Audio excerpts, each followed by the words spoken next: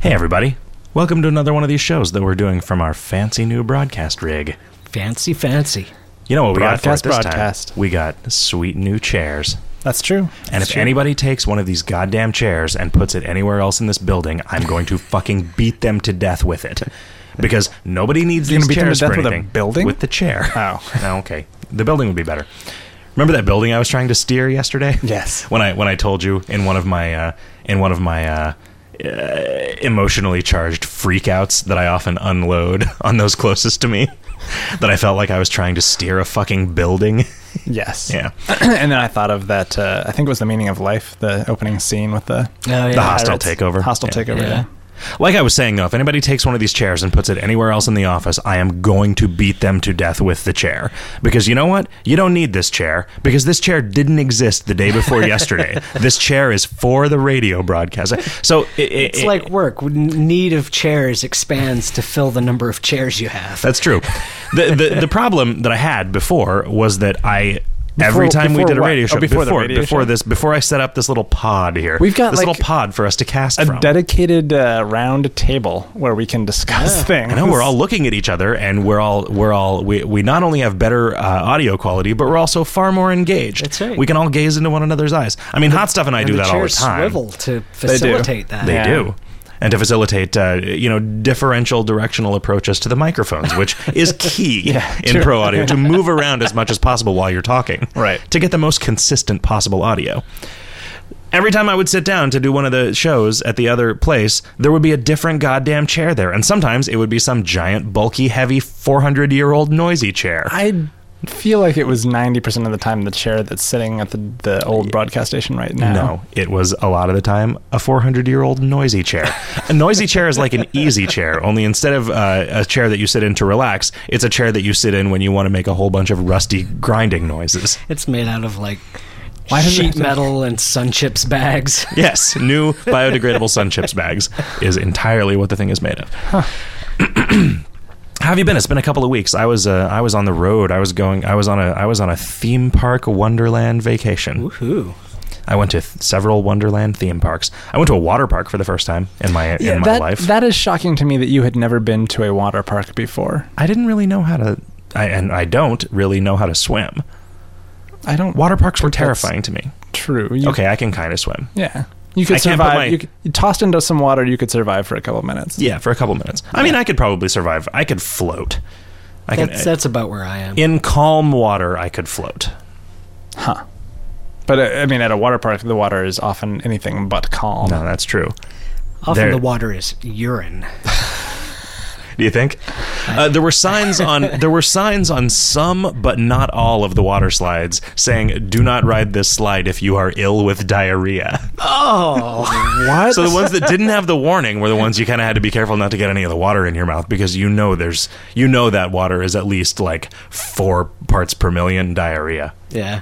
The water at a water park has probably got to be just disgusting. Well, yeah, because it's mainly little kids swimming, and they haven't learned not to pee in the pool yet.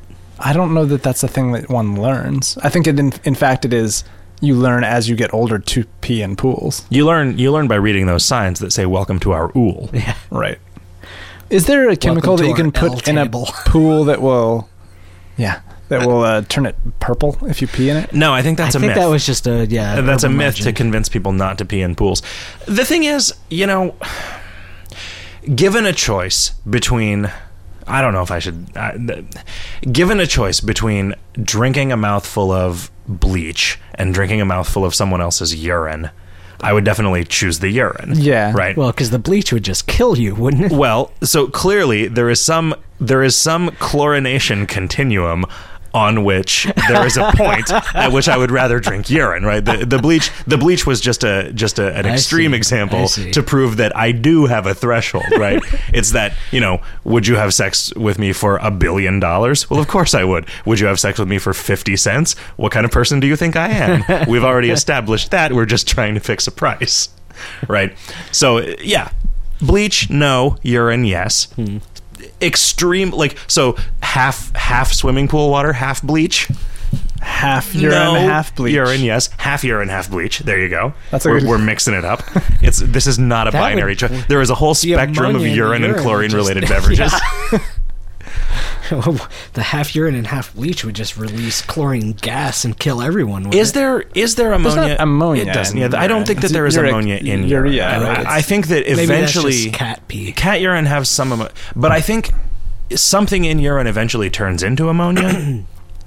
Maybe. What if you what happens to if you have pneumonia? What if you drink? If you've been drinking nothing but ammonia? When life gives you ammonia, make ammoniade. I don't even know what that means. It's like lemonade, only with ammonia instead of lemons.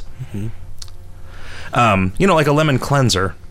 They'll sometimes put ammonia in them instead of lemons to give it that lemony fresh smell. They should use cat pee to clean windows of buildings that they don't ever want me to go in. What have you been up to for the last couple of weeks, Riff?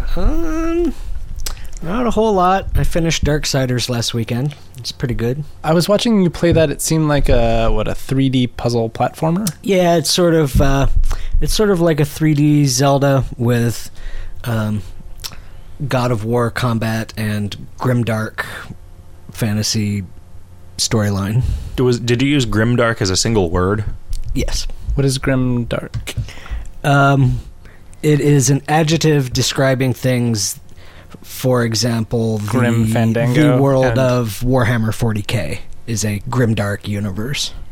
What does that What does that mean? Actually, it means that it is both grim and dark. Yeah, basically. Okay. Okay. When they were in the same way that you might describe MMO, your weekends as fun gay. When they're talking about a Warhammer MMO, like my first thought was, oh, it's gonna be awesome. It's like Warhammer 40K, like I wish it'd been Space Warhammer Marine 40K. crazy shit stuff all over that. And then it was just the like regular fantasy thing. Somebody's working on one.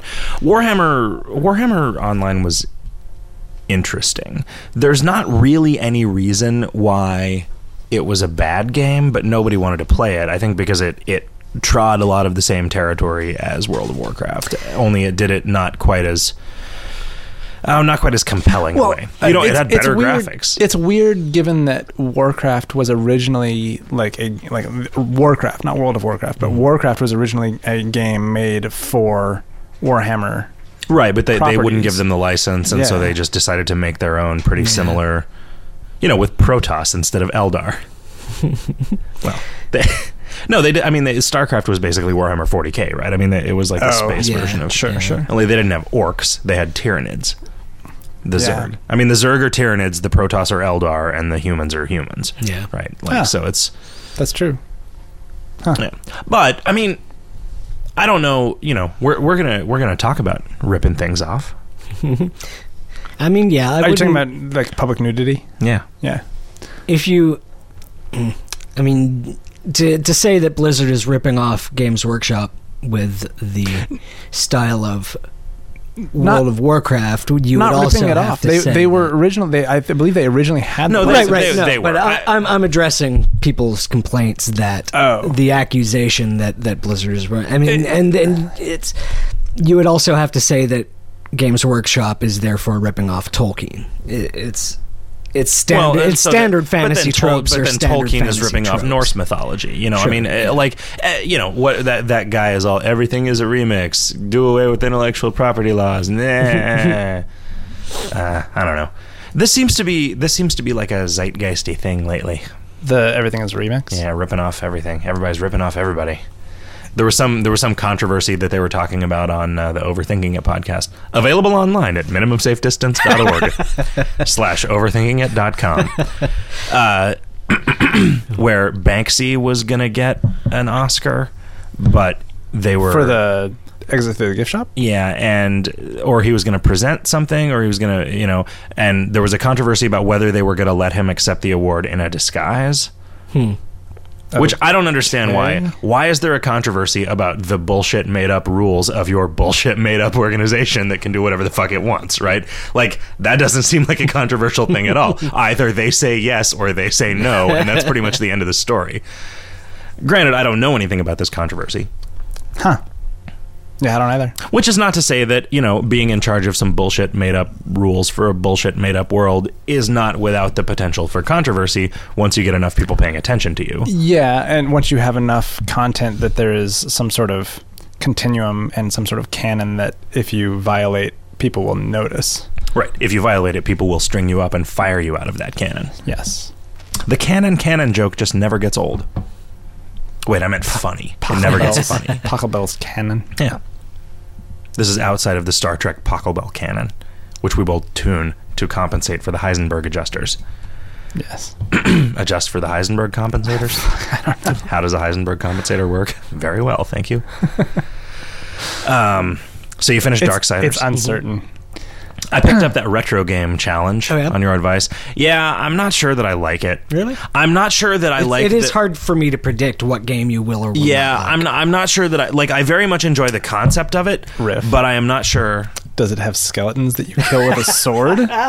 No, it doesn't. Eventually it does, right? Does it have anime elf art on the cover? Yeah, anime elf art on the cover is apparently a big predictor of whether I will like a DS game or not. Yeah. Yeah. Because even a stopped clock is right about a handful of things, I guess. A broken clock, a bitch clock that takes all your money is right twice a day. Ah, boy. Do you get to choose the 2 times when you're right? I don't know. That would be better if you... Well, maybe not. What would be better is if you somehow broadcast to the world the times that you were right. Like if it was clear to those watching you. With some sort of bell? Yeah, you'd ring a bell, and the next thing you said was right. And you only got to ring it twice a day.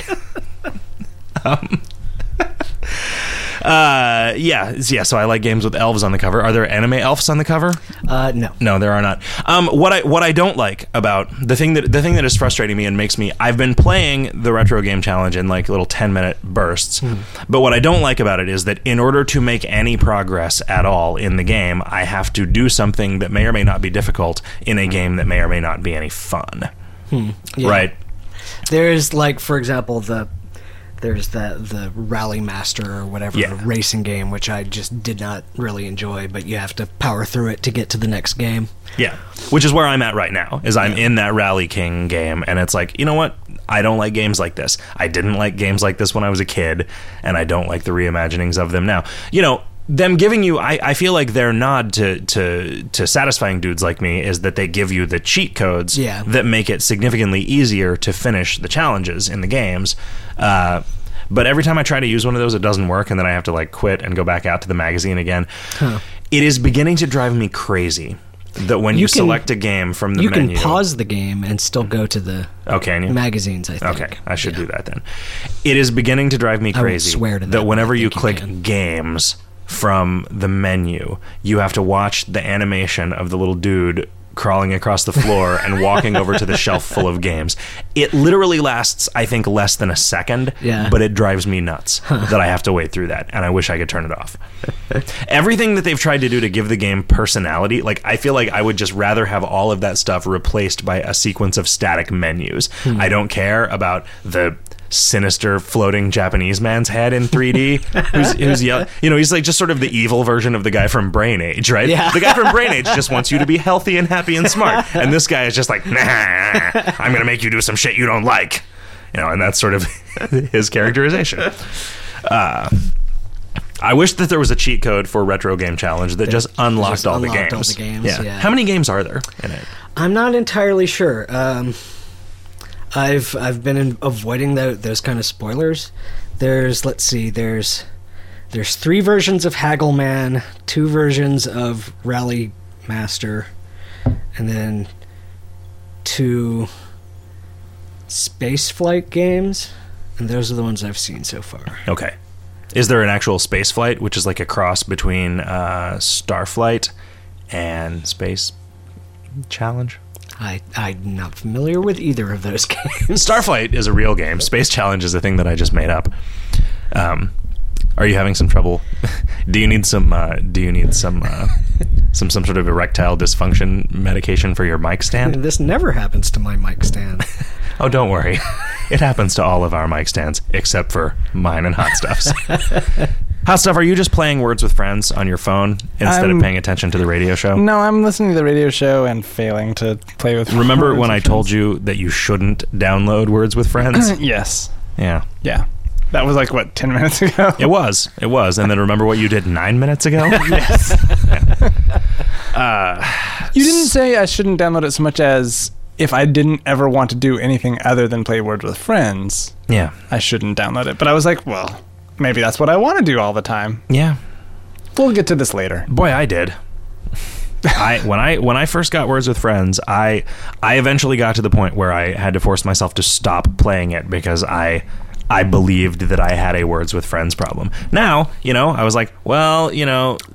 Skullhead wants to play a game of Words with Friends with me, and he keeps pestering me, so I'll do it. And then your girlfriend said, hey, I Words with Friends finally came out on my bullshit Linux Android phone. Yeah, you should play Words with Friends with me. I'm like, okay. And then you got it, and so now I'm once again in a point where I've got 3 games of Words with Friends going. I think I'm going to play. I think my plan, though, is to play once a day.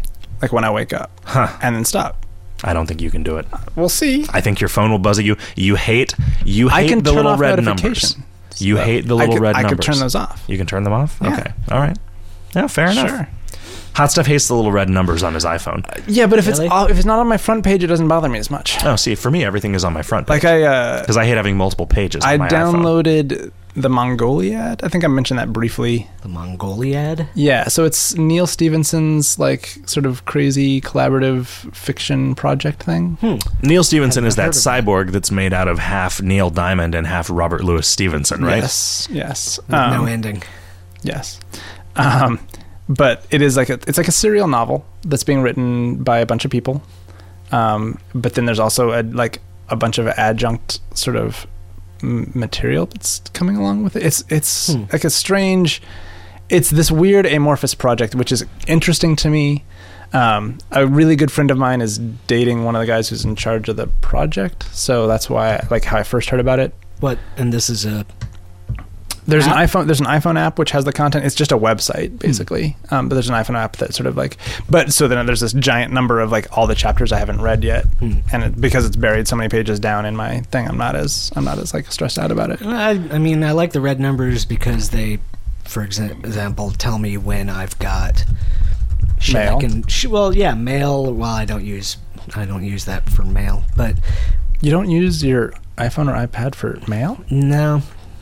I guess You are never in a place where there's not a computer. Yeah, I don't have a computer at home. I like Gmail's interface a lot more than I like the Mail Really? app's interface. I have a Bluetooth keyboard at home which I use with my phone. Nice. Instead of a computer. You look like kind of a tool while you're doing it. In case you were wondering whether or not you look like kind I of don't a tool. have any opinion about Sure. what I look like. No, that's great. when I'm You on could- the you could- phone. You know what I love about Make a that? thing that would hang the phone in I front have of your a- face at just the right Well, distance. I have a to- tripod that I sit on my chest and I lay down on my bed with my laptop with my Bluetooth keyboard on my lap. You know what I love about that Bluetooth keyboard is the total obvious ability to turn it off and on. Did we argue about this on the radio show? I don't think we argued about it on the radio. I think but we might have. It's possible. So these Bluetooth keyboards that Apple makes, you fucking can't turn them off. You can't turn them on. That is not true at all. Your argument was you were pissed that there was no indication that it was on or off. Right. Yeah, there's no light that comes on when it's Just on. tell by when you try and type. Well, it's a Bluetooth keyboard, so it may or may not be attached to something, right, but right? you're not going to be typing on it not looking at a display. It's just on all the time. You can't turn it off. You can turn it off. How do you know?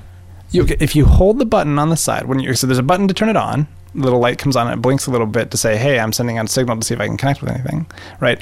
If you hold that button down, the light comes on for a while and then it turns off and then it's off.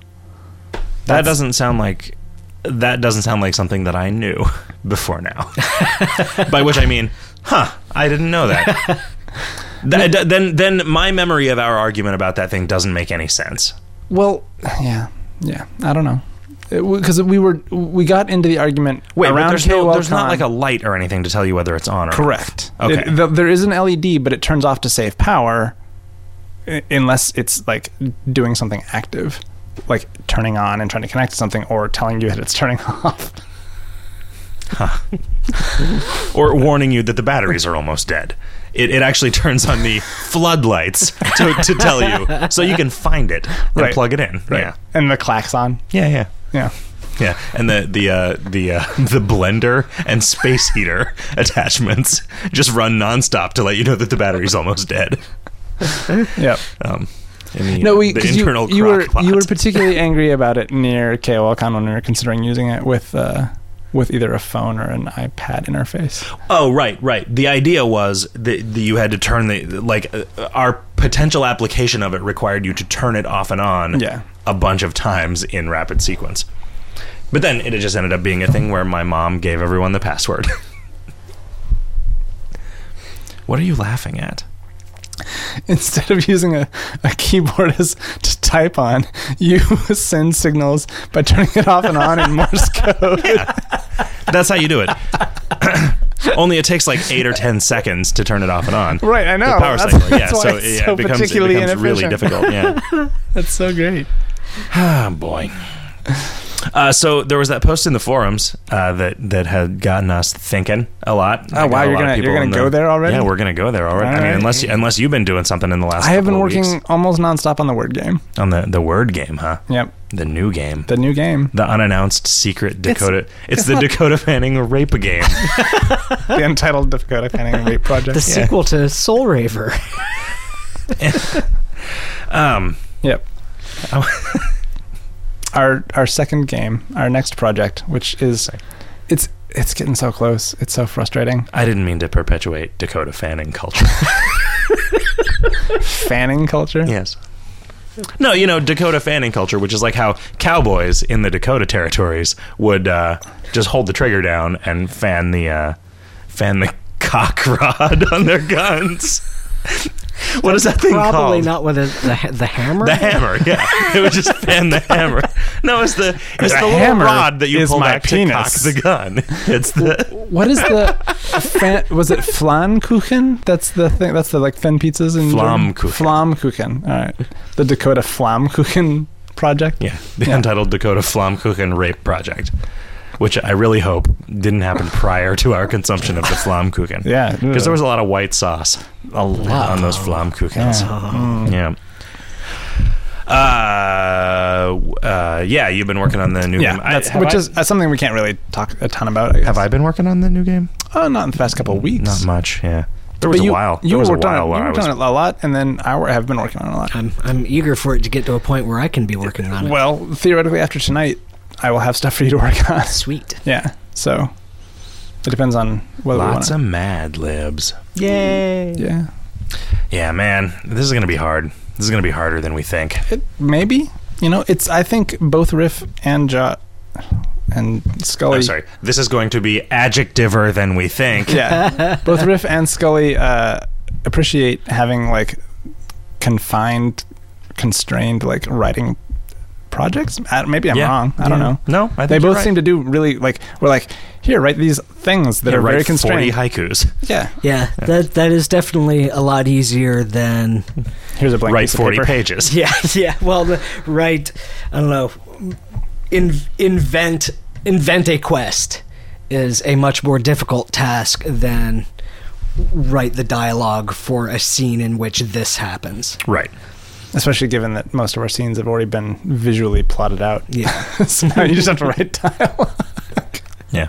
You just have to come up with something to replace the poop and fart jokes that are all some of those are hilarious. Some of them are pretty hilarious. We really need to do a director commentary mode or something like that where you can see all of the old placeholder text. Yeah, I wonder we should do a let's play of the beta version of the game. Funny. What would have been funny is if we had done it in if we had done an hour of that a week for the last 3 years, so that people could then watch 150 hours of director's commentary about the development of the game. Apparently, that's I just finished watching 100-hour long Let's Play of Persona 4 on Giant Bombcast. You watched 100 hours? Well, it was something to do while cross-stitching or Minecrafting, so I had it running on the second monitor. It's interesting that you play video games that are so boring that you need to be entertained while you're playing the video game.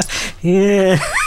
It's more like that I've got a lot of various media that I want to consume, so any opportunity I have to double up and consume more of it at once is. Do you feel like your attention span suffers? What? Oh. I can't consume multiple things at the same time. Like when I am doing something that is strictly visual, like if I'm doing animation work, I can listen to music that has words in it. If I'm doing anything where I have to read, I can't listen to anything with I can't write while listening to something that has lyrics. I can play World of Warcraft while listening to podcasts if I'm not doing anything that requires me to read or communicate with people or actually pay a lot of attention. Right? Like I will listen. Like last night, I was playing for a while, and I was just like dicking around while I was waiting for the Dungeon Finder to pop. And then once the Dungeon Finder popped, I pulled out my headphones, and I'm like, all right, time to pay attention to what's going on in this shitty group that I'm going to quit after 2 minutes because they're bullshit. Anyway. This is sort of vaguely related. If you quit a group, do you lose your... You lose your spot in the queue. Okay, but you don't lose your bonus for doing a pickup group. Yes, you do. You have to beat the dungeon to get the prize. But I mean, but can you get that bonus on the next second or a third pickup group? Oh, that's a good question. Because you've never actually quit a group before. Yeah. And then got another one. Okay. Yeah. No, I don't think I have. I assume that it's probably the first one you do a day gives you the bonus regardless of how many you quit. Yeah. Probably true. Because it's not always your fault, right? Yeah. Like you can get in with a bunch of shit tards, and those are like shitty retards, in case you were wondering. As opposed to the lion retards, the leotards. Mm-hmm. And the witch tards. And the wardrobe tards. The unitards. Right. That's a retard with a horn growing out of his head. Yeah. Apparently, you're perpetuating retard culture. Psychological community is the psych community is trying to rebrand that as intellectual disability or something, as opposed to mental retardation. Intellectual disability, huh? What's having a horn growing out of your head? Yes, that would be right. Developmentally disabled. All I know is that mentally you make challenged. a lot of wishes. I mean, here's an interesting question. Has any crusade to change the name of something ever worked?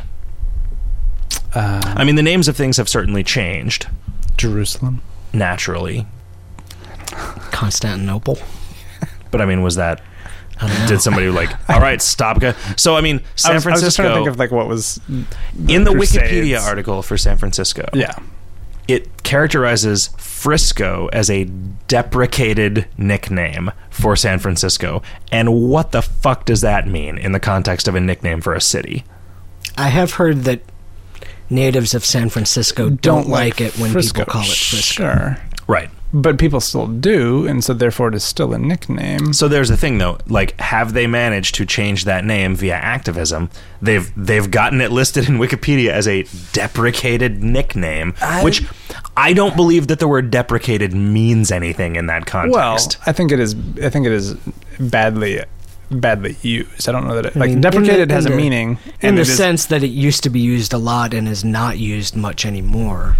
But deprecated means no longer. There's something to replace it. No longer designated as appropriate because there is a new thing that you're supposed to use instead. Because I've also heard San Franciscans don't like San Fran, right? Because I've been corrected on that. What can make them happy? I don't know. Butt sex. Free carbon credits. Yeah. Okay. Yeah. Innovation. That card game. Yeah.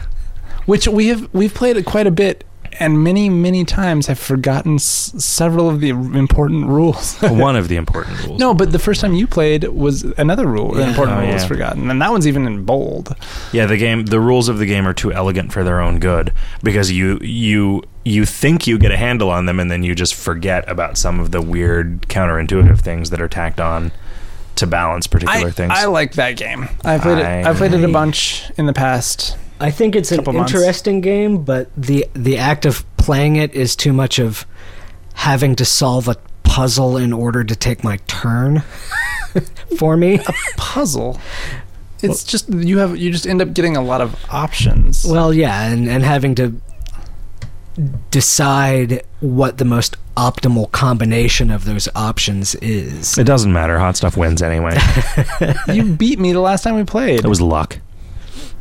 It was luck, and I didn't even know I had beaten you. Somebody had to come. Oh, I'm supposed to back away. Well, you were too close. I was too close. That's the thing. Like we can change our volume dramatically by changing our relative distance to the microphones. Now only the people on the broadcast care. Okay, I think it's still going to be. Maybe I'm wrong. Like maybe people. We should get some feedback from people that listen live versus people that listen. You mean I should like put a speaker against one of these mics? No. If people are noticing distinct volume changes between our voices over time, they should write in. Let us know. So we're experimenting here. Question. Yes. Is Zynga evil? So that question is not what was proposed in the forums, which is why is Kingdom of Loathing not like Farmville? Is Kingdom of Loathing like Farmville? Yeah. I think that you can approach the question from a bunch of different perspectives, right? Because like there's like their business model, which I think is kind of crappy, but very successful. It expanded into like, what is the difference between Farmville and World of Warcraft? Sure. Right. And that is a kind of an interesting question. Yeah, I think the question is fascinating. So my initial thinking, I'm gonna go through the stages that I went through in thinking about this question. I thought about Farmville and I thought about World of Warcraft, and I thought, well, in an afternoon, I could make a prototype of a game that played identically to Farmville, right? Okay. And I could absolutely not do that with World of Warcraft. Okay. Right. So then I thought, well, so clearly, because of that level of complexity and effort that has been put into it, World of Warcraft is somehow worth more than Farmville is. Okay. Huh. But then I thought, well, is that true? In an afternoon, you could probably also prototype Tetris. Is a novel worth more than a sentence? And then I thought, well, okay, is the world's worst novel better than the world's best sentence? Because probably not. You know, I would probably, in whatever scale of valuation that I have for these things, there are probably sentences that if you were to give me the choice between eliminating from history a single sentence or an entire novel, there are novels that I would choose over sentences for elimination. Right. Yeah. I think it is pretty clear that Farmville is bullshit. Sure. But why is that? That is a complicated question. It is. What are your thoughts? They are many. Manifold? They are manifold. Is the manifold nut corroded? That's a problem we're having with our swimming pool, apparently, is that the manifold nut is corroded. Yeah. That sounds like a problem we'd have with a spaceship. Yeah. Which is making me, obviously, it makes me you happy. just need to reverse the polarity. Yeah. Yeah. Well, I mean, there's the question of intent, right? Because is intent on the part of the developers and designers, because it seems obvious that Farmville is designed purely to soak money, whereas one would hope that Blizzard's intentions with World of Warcraft is to produce a fun game. Well, but they also definitely want to make money. Yeah, but so is a Ponzi scheme evil? Let's go away from get away from games for a second. Like Ponzi scheme is I mean, for certain definitions of evil. Well, okay, so right. So that's an interesting point, but like it is an instrument where for a brief period, you know, the people at the top of the pyramid can benefit from a bunch of other people joining the pyramid, and eventually it will collapse, right? Right. So I mean, that's the thing. Is a stockbroker evil? Right? Because he's not doing anything except making money, right? He does not give a shit about anything. He does not produce anything. He is not interested in making the world a better place. His job is to push numbers around in an effort to make certain columns bigger and certain columns smaller. But regardless of his performance, he gets paid. Right? Is that true?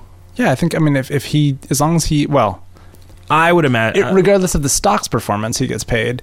Like, if he sells more stock to people or whatever, if he has more transactions than other people, he gets paid more. Yeah, commission. But he doesn't necessarily, like, when those people make or lose money, he doesn't see or right. His performance is not rewarded based on how well he provides his service to the people he's providing it to. Right.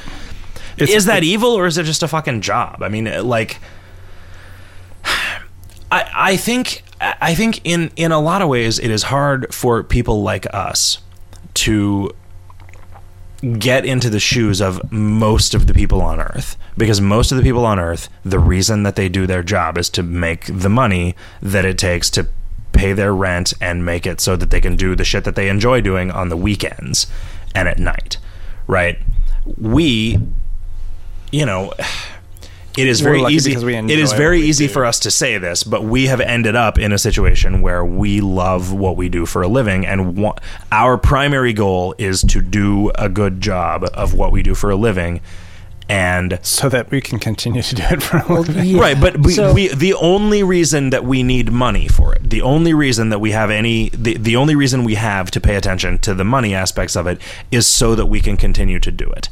And our motives for doing it, from where I'm standing, my motive for making video games is to make people happy. So I feel pretty confident that my motives are pure.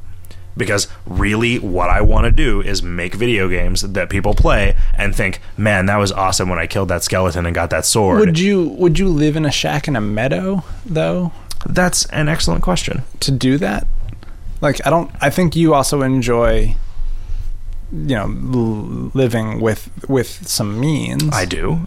But I was equally happy, and I sometimes look back fondly on the times when I was sort of toiling in obscurity making games, and again, it's very easy to look back on that and think, oh yeah, boy, I sure wish my swimming pool filter wasn't broken, because Jesus, that's a big problem I got, where I got to pay $300 to fix a corroded manifold nut so that my giant pool full of water that exists for no reason other than for me to fuck around in it a few times a year.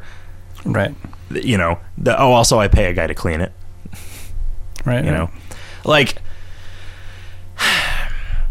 I personally don't think of myself as the kind of person who likes money, but I think of myself as the kind of person who likes to smoke cigars, and I prefer, middle of the road ones to cheap ones, and I like drinking whiskey, and I like not drinking Safeway brand whiskey. And yeah, I've developed an expensive whiskey habit. Yeah, you have. So I like one-clicking Amazon. Yeah, you like getting a new thing every day to add to your pile of media that you literally will not have enough time to enable one-click, because that is so dangerous. In my defense, Amazon is the only place I buy anything other than the grocery store. So that's not really a defense, Riff. They sell almost everything. Yeah, well, it's not like I'm spending ungodly amounts of money, because I don't spend money anywhere else, is the point I'm making. But anyway, that doesn't make any you go on fancy vacations. You go on cruises. In my imagination. You go on rocket trips to the moons of Jupiter. And then I mine them for a place that sells almost everything that you can buy. Saying, oh, that's the only place I buy things, doesn't mean that's like defensible as a... Yeah. But I save a lot on shipping. Sure. But okay, so our plan is to make good games, and hopefully people give us money so that we can make more of them. I feel like that is also Blizzard's strategy. But whereas Zynga's strategy is to make money by making a game that will provide money regardless of the quality of the game. Zynga, for instance, does not let players trade anything between each other.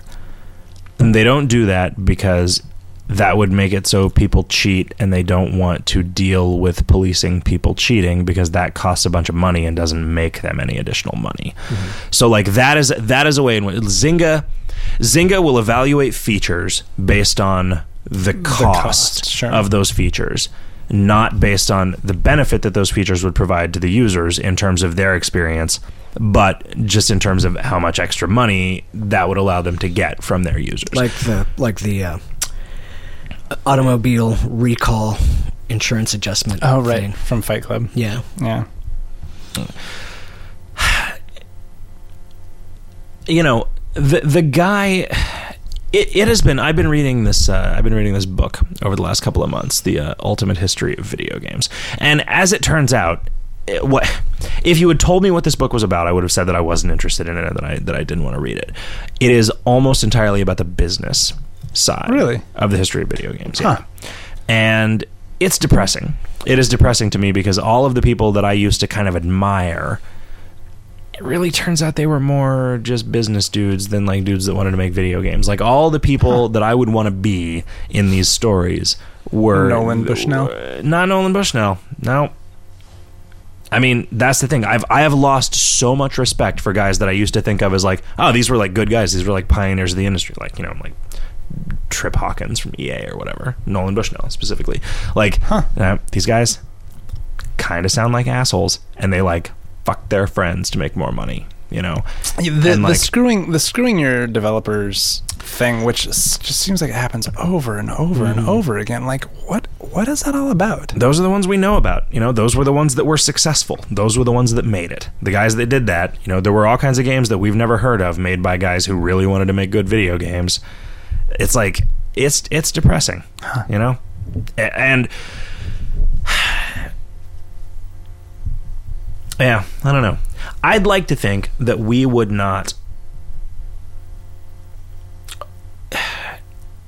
omit a feature that we thought was really cool because of cost concerns. Right? We will do things like, I mean, in a way, having to manage our time, which is a decidedly finite resource. I do not feel as though I can just hire more people to do our jobs, right? Because we do our jobs in a particular way that works for us. I think it would be very difficult to hire another writer of the same caliber of Riff or Josh. I think it would be difficult to hire, you know, another artist that can do what I can do. No, so we will excise features from things that we're planning on doing on the basis of this will take up too much of our time. This will convolute the development process in the future, sure, in a way that will harm us overall, right? But not in a... Well, it's like the amount of time that it would take to implement this compared to the amount of quality and enjoyment it adds to the game is not equal to what we could get by spending this amount of time elsewhere. Right. And I mean, we do have to think about money, right? I mean, there are the realities of existing in the real world that have to be dealt with. You know, there are bills that have to be paid. There are salaries that have to be paid. We could probably, you know, we could all live in the office and cut down our costs pretty significantly if we were like, if we formed a like video game monastery. We could produce Kingdom of Loathing for a fraction of its current cost, right? It's true. But would we get sweet robes? Well, because we wouldn't make have them any ourselves. clothes. Yeah, we'd make them ourselves out of the remnants of our merchandise T-shirts that didn't sell. Can we also develop a video game martial art? Yeah, yeah. Sure. We should brew our own. We could brew our own beer to keep us alive during the weeks where we don't eat anything because we're making video games and not speaking. So, I mean, the original question was like framed in part based on the sort of a Jonathan Blow interview, and I've been thinking a lot about him and that the notions that he sort of brings to the argument, because like, you know, he talks a lot about sort of social games as being evil things. I want to say things that are discussed as social games. I want to interject here. Yeah. I find Jonathan Blow fascinating, but I think that it is critical that you take everything that he says with a significantly sized grain of salt. Well, there's also, I mean, the probably the same interview you're talking about appeared on Emily Short's website. She's one of the big interactive fiction pioneers currently. Okay. And that engendered a large discussion because of what Jonathan Blow, because he talked about fiction, quality of interactive fiction and adventure games. Yeah. And Blow showed up in the comments and discussed these concepts with them very elaborately. These are like long posts. I didn't know that. And I feel like the interview format did not really provide him with a platform to say what to explain his thoughts sufficiently. Well, and therefore that made him look like he was saying something he didn't really mean to say. My first thought would be to back up, 5 or 10 steps and talk about Noam Chomsky, who I think is somebody who has a similar sort of point of view as Jonathan Blow, except for he's like much more macro scale. He, I think, would argue that like anything which distracts us from issues which are actually really important to our survival and like fundamental, quality of life, things that distract us from that, those are what should be considered evil, right? Which is like, why he talks about like mass media and like professional sports as being things which are almost intentionally designed to distract us from like real issues. So like you can talk about things at that scale, right? In which case almost all video games basically are things which are... Yeah, I mean, we're sort of dedicating our lives to bread and circuses if yeah. Well, right. Not bread, I mean just circuses, right? Like so like you can take a step back and say, everything that you're doing is just a distraction from things that are like actually important, like figuring out like how humanity is going to survive on this planet in the long term. And I find it hard to. I remember in an ethics class, like discussing some essay about like the sort of intrinsic value of cool, right? Where like Mother Teresa is arguably a better person than Paul Newman, but everyone would rather hang out with Paul Newman than Mother Teresa, right? And how like what is that? And like, this was just in an aside in a lecture, but it has stuck with me because there is value to leisure, right? I mean, there is. Would Chomsky argue that there is no value at all in the entire history of artistic achievement of mankind? I'm not in his head, and I don't know. I don't want to speak for him by any means, and I haven't read enough of his work to really know what he would say in that kind of situation. But I think he would argue that sort of the fervid pursuit of sort of keeping on top of your sports team's standings, or making sure you've seen every episode of Jersey Shore or whatever. All of that is just a distraction from important issues like keeping aware of like what your political situation is. Like are your rights being observed? Like are you being served by the people you've elected to office? Like these, like I feel like he would consider those as actual important issues, and that we just mostly want to ignore, right? Because they're hard, and it's easy to keep track of like how many RBIs your favorite baseball player has or whatever, right? Like. But I mean, does he believe that it's possible for everyone to stay on top of that? Because I don't. I mean, he would argue that it's within our capabilities, right? We could, he is very like critical of society, and then also extremely hopeful. He's like, all of this is a system which we build and maintain and are participating in ourselves, right? Like if we're not happy with something, we can change it. It's just a matter of like getting together and doing it, like So I don't want to disrail, because I feel like it's our audience and us are more interested in talking about like sort of video games, but like reframing it in that context, I feel like gives us a little bit of perspective, like talking about like whether Zynga is evil. It's like, if it's evil, it's sort of like, right. It's minor evil. It's a subtle variation in flavor of evil versus everything. Yeah. So, so one thing that I will definitely characterize as reprehensible about what Zynga does is that they will find a product that they think has potential.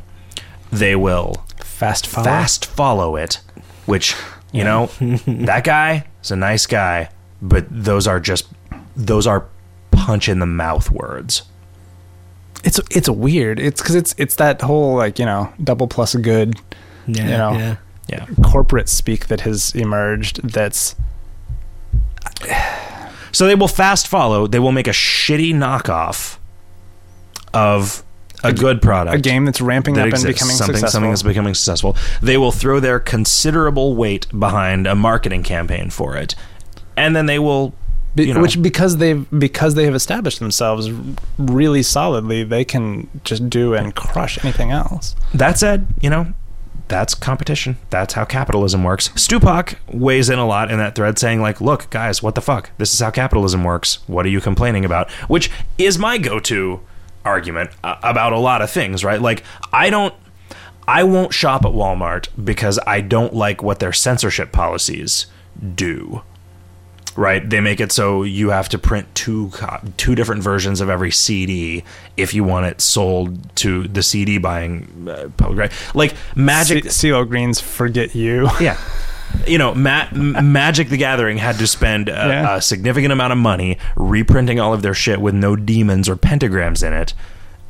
In between 3rd and 4th editions, in between unlimited or revised and 4th edition, because they got a deal to sell it at Walmart. They understood this is the difference between us being in the the level of like popularity among like nerds, but not like mainstream huge success, and what they are now, which is hugely successful mainstream.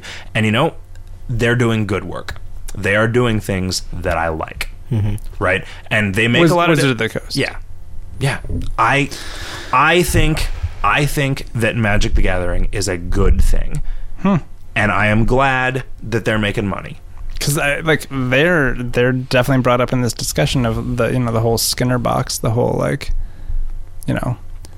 Well, I mean, then you also get into the Magic the Gathering team is not a single guy. You've got the guys who are making the game, and then you've got the marketing department.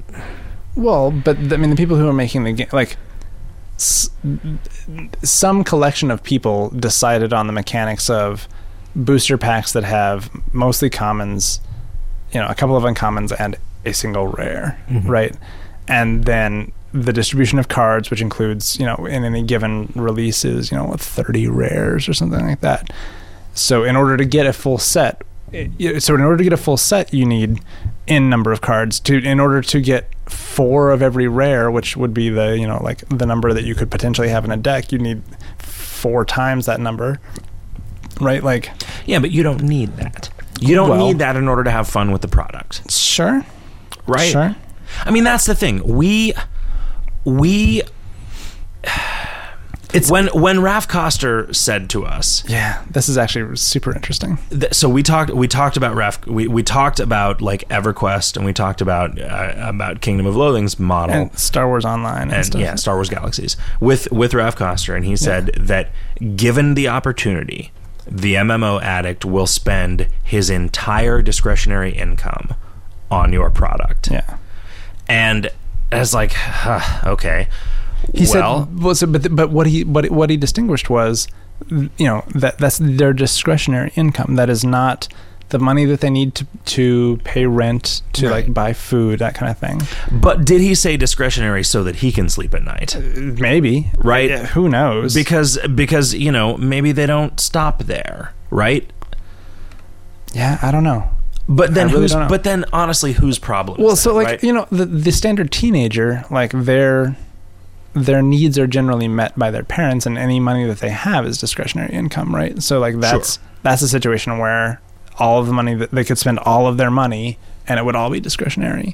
So, I mean, allowing people to spend an arbitrary amount of money on a video game as a luxury good, is that inherently worse than, say, opening up a stand at the mall where you sell spinning rims, right? Do you care that a lot of the people that buy spinning rims are doing so at the expense of feeding and educating their children? But that's the question. Are people actually Who's doing responsible that? for it? Are people actually spending money on frivolous items at the expense of their own or their family's well-being? I mean, I think yes. But well, I mean, there occasionally, are right? some No, I think that is. I random think that is nuts that are. But I think that is by and large the way people operate. Wait, you think that people will spend all their money on spinning rims instead of feeding themselves and their family? I think that. I don't think that's a common thing. No, I think it is, though. agree. I think that the amount of debt, the average Okay. credit card debt, right? That's a different thing. You don't go into a bunch of credit. That's an extra layer. But you don't go into a bunch of credit card debt buying shit that you need, because you don't in general need that sure. much stuff, right? Sure. Like, and so that's what I'm saying. I mean, that there is a tendency But for people to spend more money than they have. Well, yeah, but because of this, that adds just this other layer of complication. Because credit cards make it not a real thing. Yeah. Right. But if you had to pay for everything with cash in your pocket, but everybody has a credit card, so you don't, and so we're all playing by the same rules. Everyone is playing by the same rules. In terms of making things available for people to spend money on, is the point that I'm trying to make, right? I mean, nobody needs ice cream. Baskin Robbins isn't evil. If Baskin Robbins does a marketing push to get people to buy more ice cream, are they evil though? I mean, by some of the notions that we've been discussing, I think maybe they are, right? Well, because they're providing, sure, they are providing potential calories to people, but they're not healthy calories, right? But I'm trying to figure out a way that I can continue to believe that Zynga is evil without having to extend it to all of these other things that Chomsky wants me to believe are evil. Right? I don't know that Zynga is fundamentally evil. I think that there are aspects of the way that they is probably a bad term. Yeah, I don't know that I think that they are either. I think that they are potentially bad for a culture that I care about. I definitely disagree with a lot of their business model, right? The games that they make, I don't think are appealing to me, but I don't know that that's anything. I think the more of the question that Jonathan Blow talks about, right? Yeah. Is Farmville somehow objectively bullshit? And I don't know. So some of the discussion in our forums was kind of interesting. Like people likened Farmville, if you stripped away the sort of hooks into your wallet that Farmville has, it becomes a lot like Harvest Moon, right? Which is a game which doesn't really have a lot of stated goals. There's a lot of things you can collect. There's a lot of things you can do. Harvest Moon does have a lot of stated goals. You just don't necessarily know about them. I don't know anything about them, not having played it. But there's Animal Crossing story arc of Harvest Moon. Yeah, I mean, sure, Animal Crossing. Animal Crossing. I don't know. Animal Crossing. Okay, Animal Crossing is a better. Okay, so Animal Crossing was, I think, maybe something that another example that they brought up, right? And so I think not knowing that game at all, I think about a game like Minecraft that I have played, which has basically zero stated goals, but is incredibly compelling, and to me is dangerous to my lifestyle because I could get into a situation where I would want to do nothing but play Minecraft, right? It's a lot of fun. I could spend a tremendous amount of time building stuff in that game, acquiring additional resources so I could build more things, so I could acquire more resources so I could build more things, right. The Robin Williams paradox or whatever, I mean, but I don't think it's evil. It's like saying Legos are evil if you believe that Minecraft is evil, right? Well, let's imagine a version of Minecraft that took advantage of I mean, that's the thing. You say you remove the hooks into your wallet, and it's not intrinsically, but like the hooks into your wallet are kind of what makes it bad. Well, right? so that's why I disagree with their business model. If in Minecraft, you could dig down 5 levels below sea level until you gave them another $10, and then you could dig another 5, and then you give another $10. If you got one stone pickaxe for free every day, and if you wanted another one, you had to pay $1. Yeah. Sure. Like, if it were designed that way, I think it would definitely be a lot more questionable or whatever. So, Blister Guy asked in the forums, how would you feel if Zynga fast followed Kingdom of Loathing? What would you do if they did that? We talked to them. They are entirely not interested in us. And I said, what kind of money do you have to make for them to be interested in you? And he told us, and then we said, well, if what they are interested in is that particular amount of money on average per player, we make like 10 or 20 times that. Yeah. Why are they not interested in us? And he was like really dismissive of it, and I don't exactly understand why. That conversation did not resolve. And the reason, like a lot of this, I feel like kind of an asshole because, this is a nice guy. Right? Yeah. It's a nice guy, and he likes us, and he likes what we do, right? But he kind of gave me this sense, like, all right, well, you guys are just sort of like little kids talking about things that you don't really understand. When I'm like... I felt more like we're just little fish in a big pond kind of thing, which I was fine with because I feel that way. And sure. I don't think they could fast follow us because they could not make something in a weekend that was anything like what we have. Right, because all we are is content. We have spent 30 man years adding content to this game. So... Not that like Legends of Zork or whatever was a fast follow, but do you sort of see them as something that was like KoL like? Yeah, but it's also complete bullshit that is like 1/1000th of what KoL is. Do you feel like they make more money than we do? I don't think so. I doubt it. I don't know. I'm curious to see what happened. Like, I would love to know facts about this, right? Because they spent a tremendous amount of money advertising. Yeah, what they certainly don't do is they certainly don't make more money relative to the amount of money that it took to make the game, because to make KoL cost nothing effectively, right? And then all of the other development costs were paid for by money that it made on its merits, right? Advertising, it is very easy for me to think of advertising as tricking people into giving money to something that doesn't deserve it, right? Because if it deserved it, they would know about it without you having to tell them. I recognize that this is extremely naive.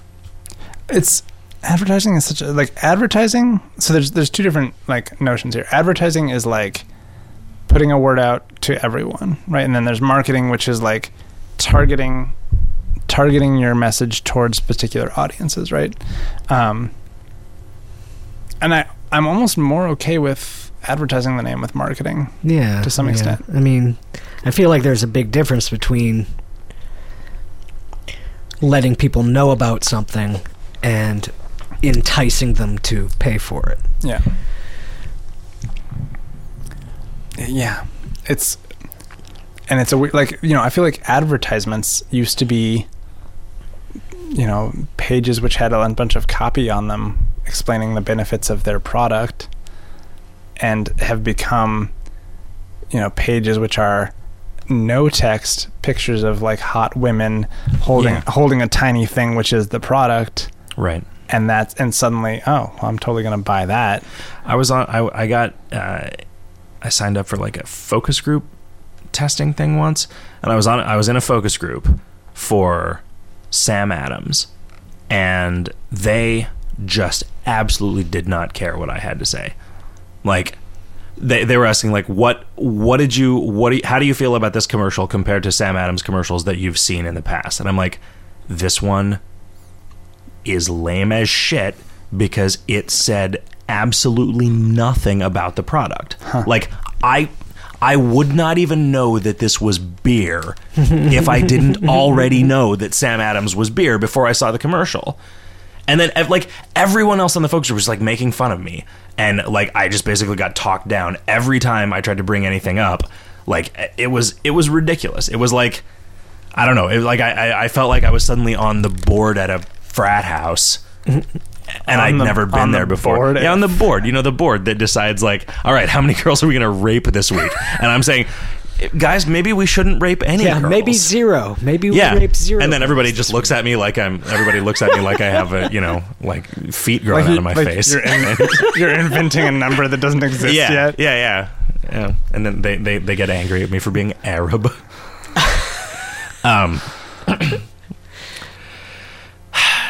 I think of so Fantasy University continues to piss me off. Continues to? Yes. It showed up on Congregate. It took there are like 30 people credited. Like 30 people made that game. Okay. And like that game is just a bullshit ripoff of KoL. The more time I spend with it, the more I am convinced this is like KoL. Do you mean the more time you spend with it? Have you continued to play it? I played it. I started a character on it on Congregate and played it for a little while. So it's one of their stats is loathing. That's funny. Yeah.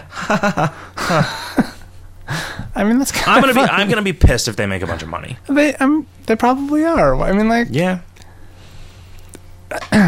Are you more annoyed with them for ripping us off, or are you more annoyed for them for being like more organized to actually get their like brand out to a bunch of people, right? Like, well, I don't know. It'll be interesting to see what happens when we try to start competing in a more real market. You know, the new game we've developed as though it's a real thing, right? Like we're actually going to have to do some shit that we've never had to do. I mean, my hope is that we don't, right? My hope is that we put it blowing people. Yeah. We're gonna have to. Well, I mean, I've got these envelopes filled with plane tickets for each of us, and we're each on a different route. So it's like land, blow a guy, take off. Land, blow a guy, take off. Land, blow a guy, take off. Huh. I wondered why our travel budget was so large. I decided to take it a little bit easy on you guys. There are only 40 legs on each of your trips. So only 20 dudes? Yeah. Well, no, 39 dudes. They're in a circle. Oh, okay. Not the dudes, the flights. I mean, topologically, they're in a circle. So a lot of the dudes are one-legged. I guess. None of them are Jonathan Blow. He didn't make the list. But hot stuff, you do get to blow Noam Chomsky. Sweet. Oh, sweet. Yeah. So I wonder if Jonathan Blow would be interested in a beta key. I have no idea. I don't know. He wasn't interested in going to a bar to talk to. There's a lot of people I can think of like that, like him and Emily Short and Tobald, and people who, if we had them on the beta, might have some very interesting things to say. Yeah, maybe. I mean, I definitely would want to like save them for a sort of a last round. Yeah, or a later round, not necessarily a last round, but like once we felt like we had resolved all obvious bugs, you know. Yeah. I don't know. You know, I mean, I don't either. I would almost be afraid. You know, like, just because of my sort of perpetual shame at everything that I've ever produced or said or done, I would almost be afraid to, like, show somebody that I respected. You know, I'm all about the idea of one of them stumbling onto it, you know, somebody that I've heard of stumbling onto it. It always makes me really excited when somebody that I have heard of has also played KoL, right? Like, it hardly ever happens, but sometimes it does, and I'm like, oh, I'm worth something. The world is actually different than it would be if I had just never been born or drowned in a toilet when I was 1 year old. Anyway, yeah, fuck Zynga. Is that the upshot of this whole thing? No, I mean, it was fascinating talking to those guys. I say those guys. I don't know that I can, in good conscience, tell people to be more like Kelemvor anymore. I can. I still love you, buddy. I don't hold anything against them. Yeah. Individually at all. Yeah. It is weird, though. It is weird that when I asked why we were not on their radar, because I mean, we are very underground. I dislike them entirely for the reason that they take things like us. They're also interested in way more eyeballs, right? Like, part of their business model is having enough players that it's worth, like, having this game in their network. So they seek out things that make money based on breadth of appeal rather than depth of appeal. Yes. And so I should be flattered. I should be flattered that they don't care about my thing, even though it is, per user, significantly more profitable than a lot of the things that they do go after. Right? I mean, in a way, it's like, I feel like partially I'm getting that, like, kind of like, oh, why won't anybody molest me? Am I not pretty enough? Like, but it did chafe a little bit. The just dismissal there. Sure. Right? Because I wanted to know what it was. What is it that these people that you decide that it's worth stealing their shit have that we don't have?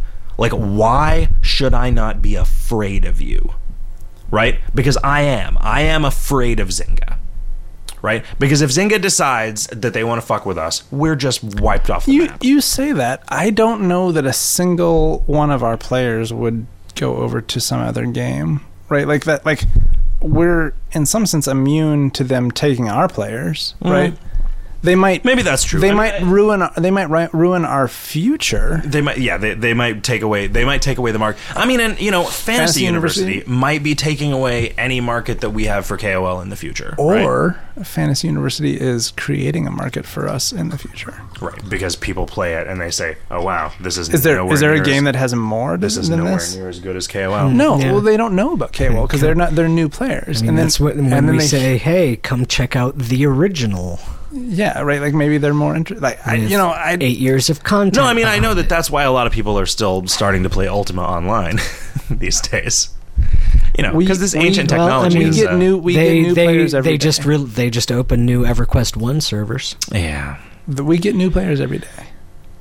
Yeah, every time I think there's no way anybody who has been involved in the internet has not heard of us, I meet somebody who's never heard of us.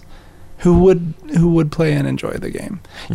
Friends of mine from high school or college or whatever are like, "Oh yeah, wow! I just found your game and it's awesome." And I'm like, "We've been around for 7 years, right? Like 8 years? What? No.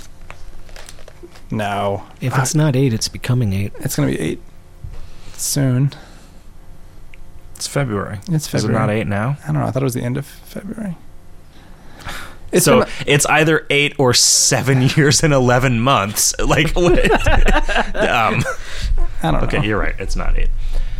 Bazooka points out that liquor stores sell to alcoholics. Yeah.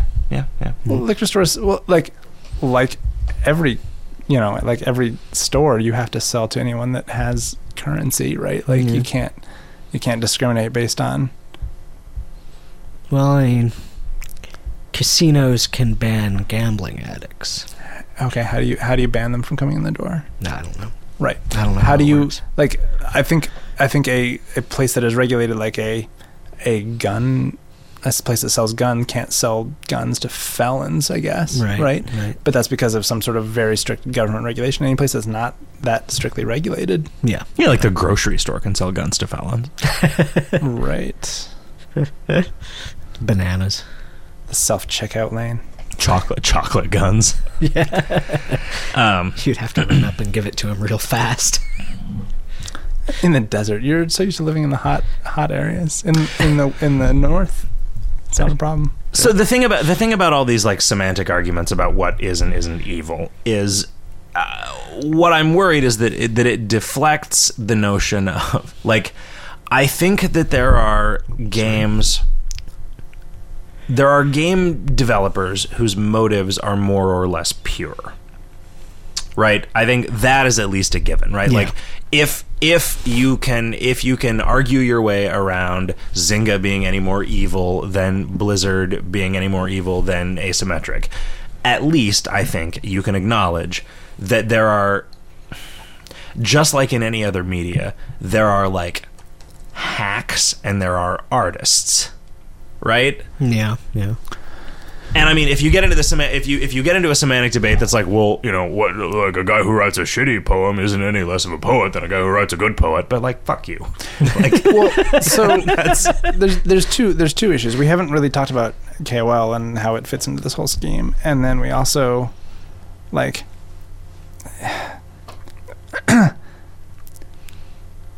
The question was whether, you know, does a game seek to enrich its players or to rip them off? I guess that wasn't quite. I'm paraphrasing there, but like, is it seeking to improve the people who play the game or to take from them, give them something or take something from them? I guess was the dichotomy. Right.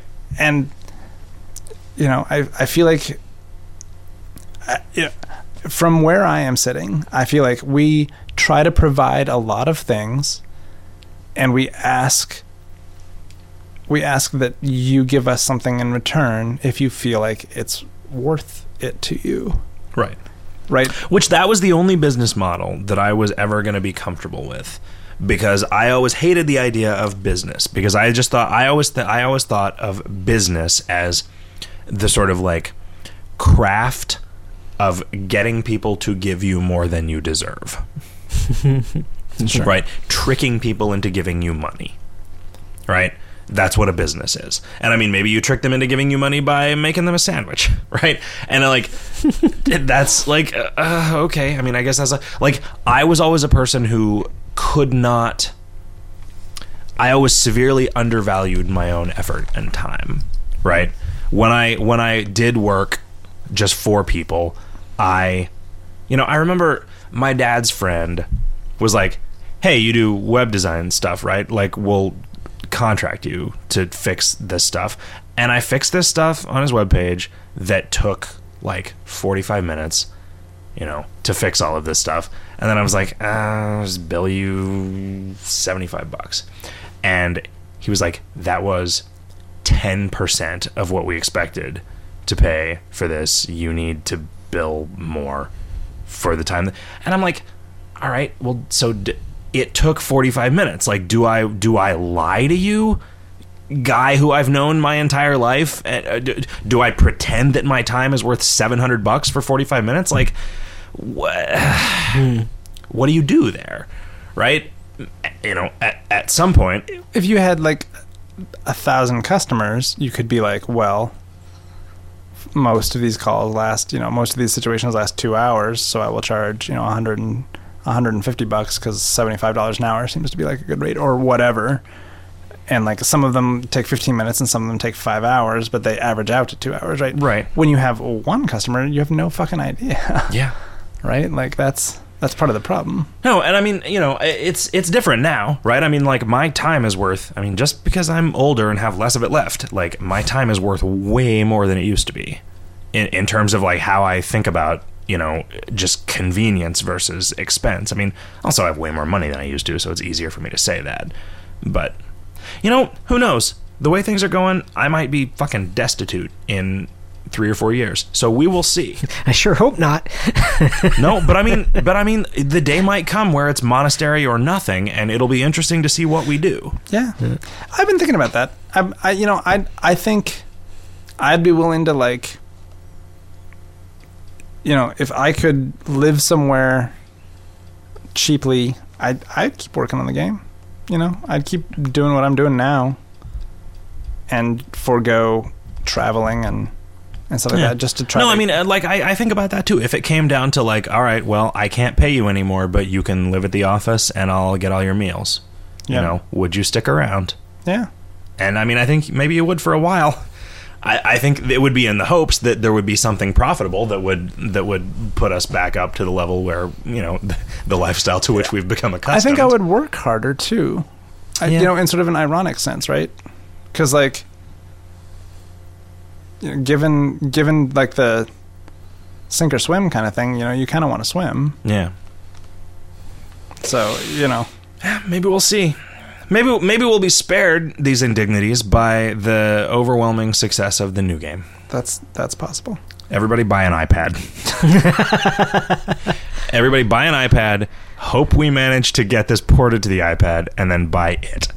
And also $900 worth of in-app purchases of additional hats that don't do anything except let you keep playing. They look different. Each hat will look different. Yeah, every fight only gives you experience if the monster has never seen your hat before. So eventually, you need enough $40 hats that you can. There's a bunch of cheap hats, but then there's a bunch of expensive hats that are fancy. Right. Yeah. Feathers on them. Each additional feather costs $1. Yeah. Except for the special monthly feather called macaroni. That's pretty dandy. Psyche writes in the forum thread, "Hello, Jick. I've been enjoying your wit and edgy humor on these radio shows." Well, sorry about this one. If you were in Minneapolis, I'd totally buy you a beer. I was in Minneapolis not too long ago, and you didn't buy me a beer, so I don't believe you. In an archive show from last fall, you and Hot Stuff got into an argument on the air about the then upcoming tutorial revamp. My question is, are you guys all good friends outside of your work on this show, or is that level of intense discussion just how your workplace operates? We had a lot of arguments like that. What seems to be the thing that differentiates the people that I really get along with and like, and the people that I just, I'm sort of like okay with, are if I get into really intense arguments with you, you are probably a really good friend or like my girlfriend.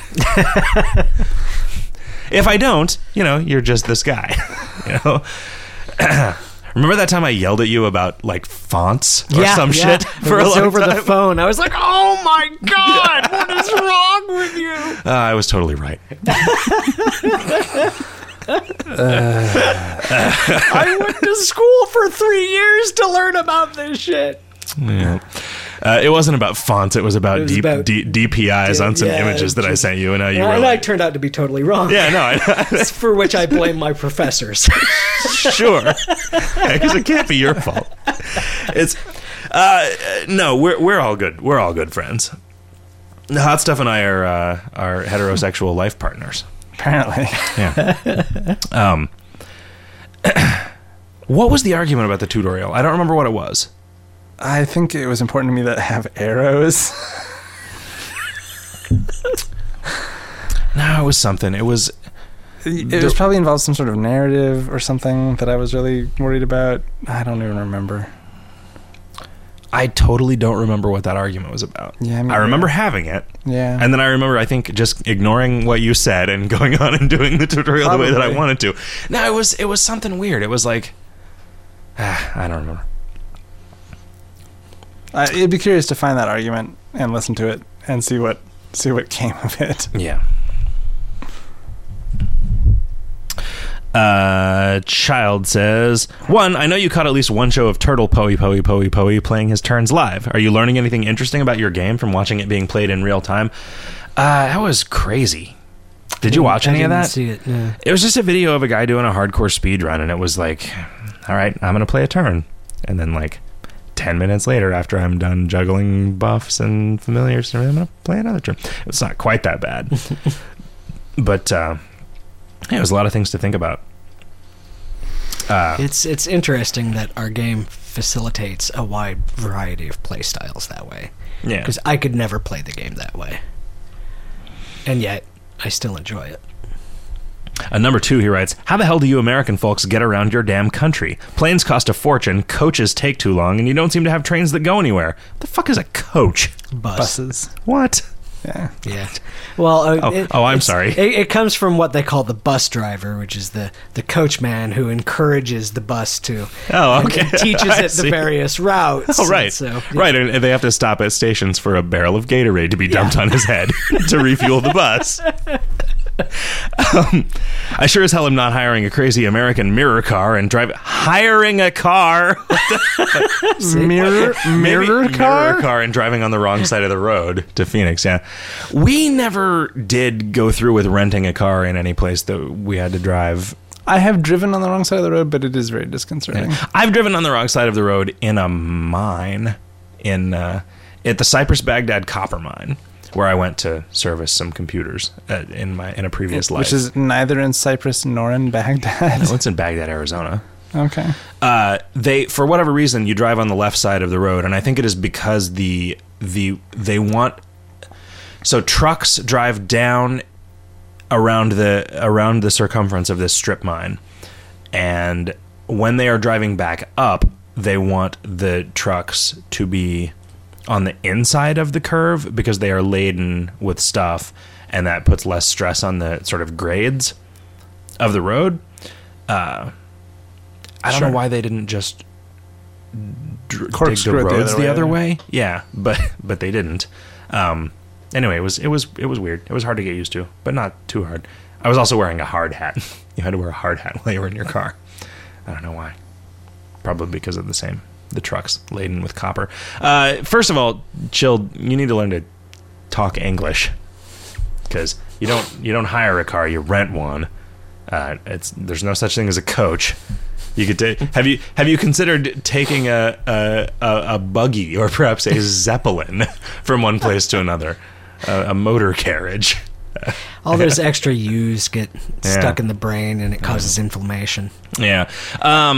Well, how do we get around our damn country? We do drive a considerable amount. That's the thing. Gasoline, what you will probably refer to as something bullshit like petrol, costs a fourth what it costs where you are. So I think that's ridiculous. I am fully in favor of multiplying the cost of gasoline times 10 and using all of the money that you get from selling gasoline to fund public transit, because I think that all of the problems that caused would be corrected within, a few months. Yeah.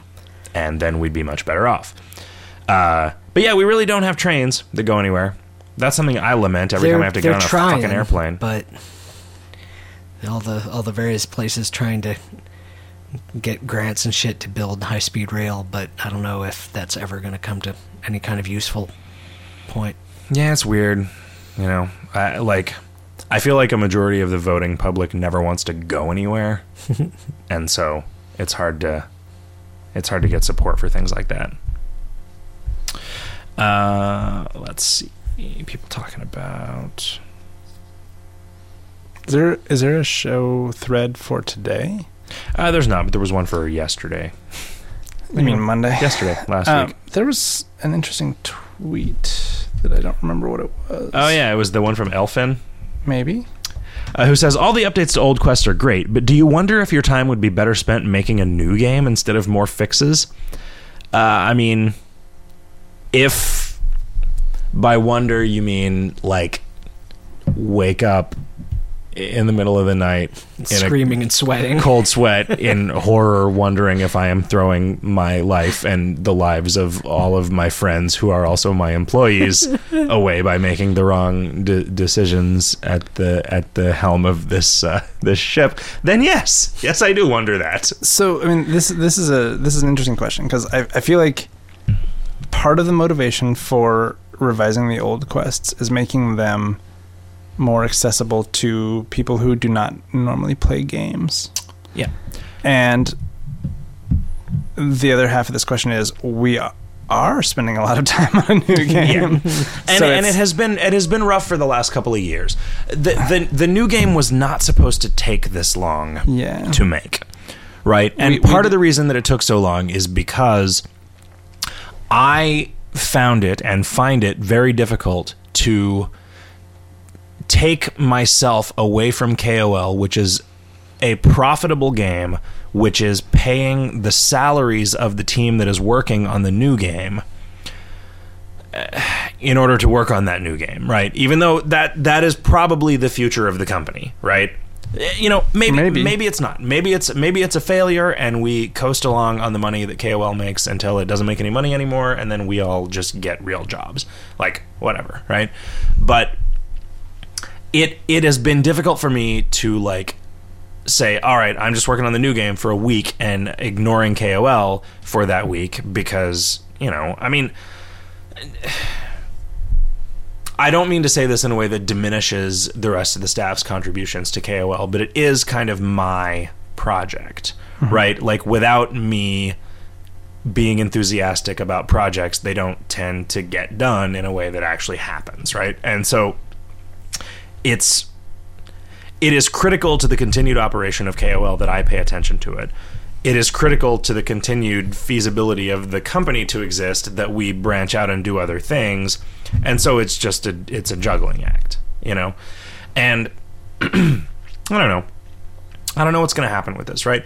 Like, I feel like I have injected a significant amount of personality into the new game and could take much more of a just suggestion providing and oversight and editorial role in the creation of new, you know, extensions of that game than having to do everything myself, right? I mean, I already do less of it, right? Like, Hot Stuff has taken way more ownership of this game than of KoL, and I think it's been good. I mean, there's still a lot of arguments that we have, and I mean, there's a lot of times when, you know, I hope that my instincts that I, as the guy writing the paychecks, force you to respect are respectable. But I mean, I think everybody argues to some extent about what's good for this upcoming game, and you know, we'll be sort of heated about it for a while, but then we all kind of boil down and we're like, yeah, okay,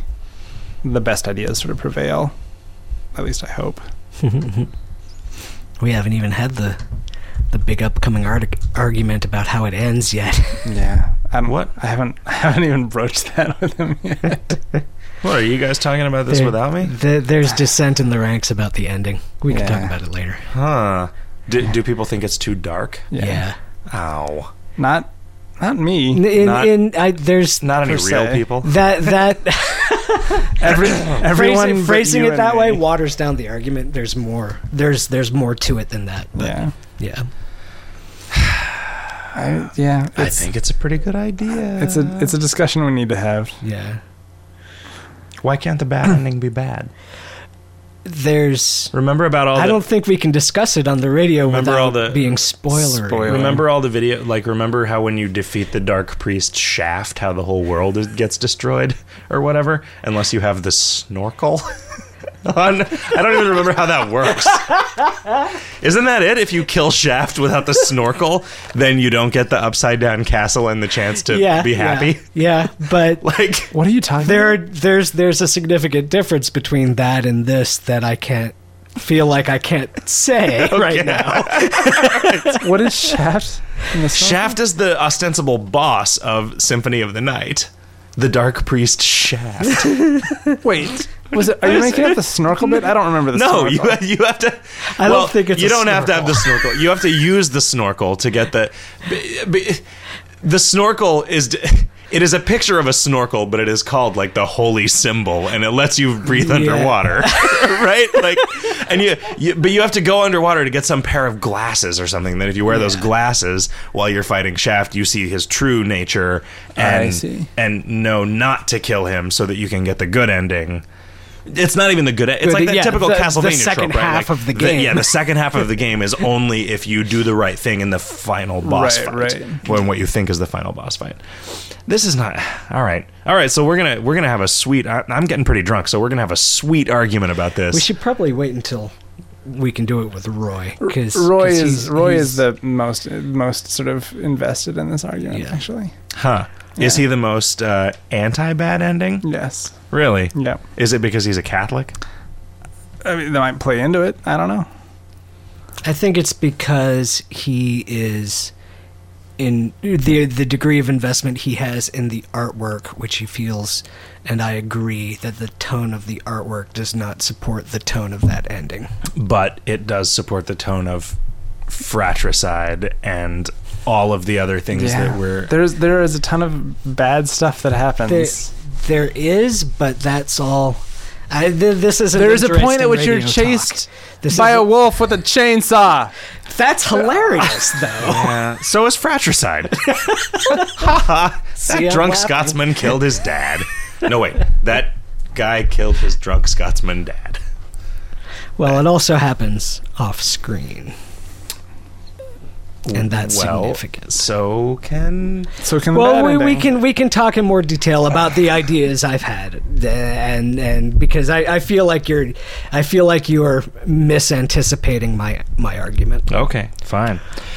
Well, we can just answer some KoL questions for the rest of this time, I guess. What? I know. Stupak says, Jake, could you reuse the new mechanic that allows you to force non-combats for the Spooky Forest and the Friar's Quest? It's quite a bit conceptually cleaner to say, if you haven't gotten a non-combat in X turns, one is forced, versus there's actually 2 copies of the adventure, but one is a super likely that shows up on turn X. The practical difference is admittedly minor, but I think the new mechanic is nicer and less confusing.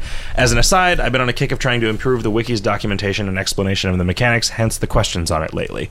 Also, I would really like to hear a show where you go through the code and explain how adventures are chosen. Yeah, I'll do that at some point. The way that adventures are chosen is... It makes sense to me sort of organically, but I don't know that if I had designed it from the ground up... Oh, no, absolutely not. I would have done it even vaguely the same way that you have done it. No, not at all. Well, you have always kind of chafed at the idea that conditionals on things are always rejections. Yeah. So they always have to be phrased in the negative. Yeah, it was always very confusing to me, like looking at that code. It was just like... Yeah. I mean, it has to go one way or another, right? I mean, sure. So... Yeah, but you are right that it requires us to go into a mode of thought that maybe doesn't come particularly naturally to anybody other than me and C.D. Moyer. So, I probably should. The thing about the Friar's Quest is that by doing that, it kind of just flat out speeds up the Friar's Quest, and that is a thing that I'm not positive that I want to do, right? Because right now, there is non-combats A, B, and C.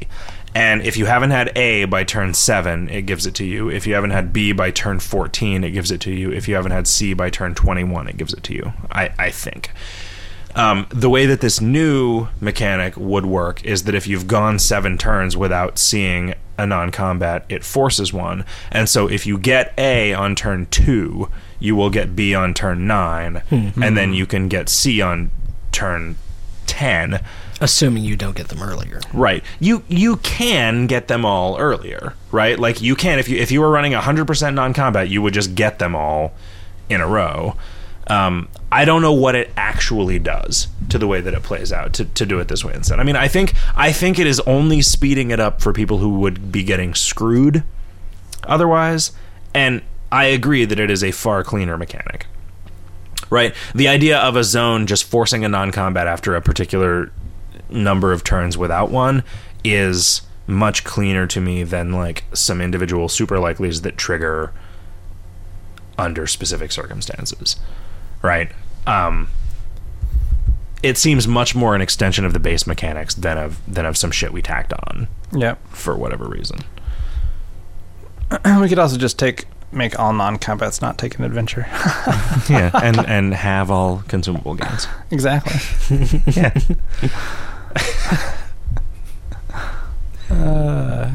It's pretty fun. But aren't there still zones where you could gain something and there's nothing but non-combats? Mm-hmm. That'd be awesome. Yeah. Well, except you wouldn't have any turns because your soup was no good.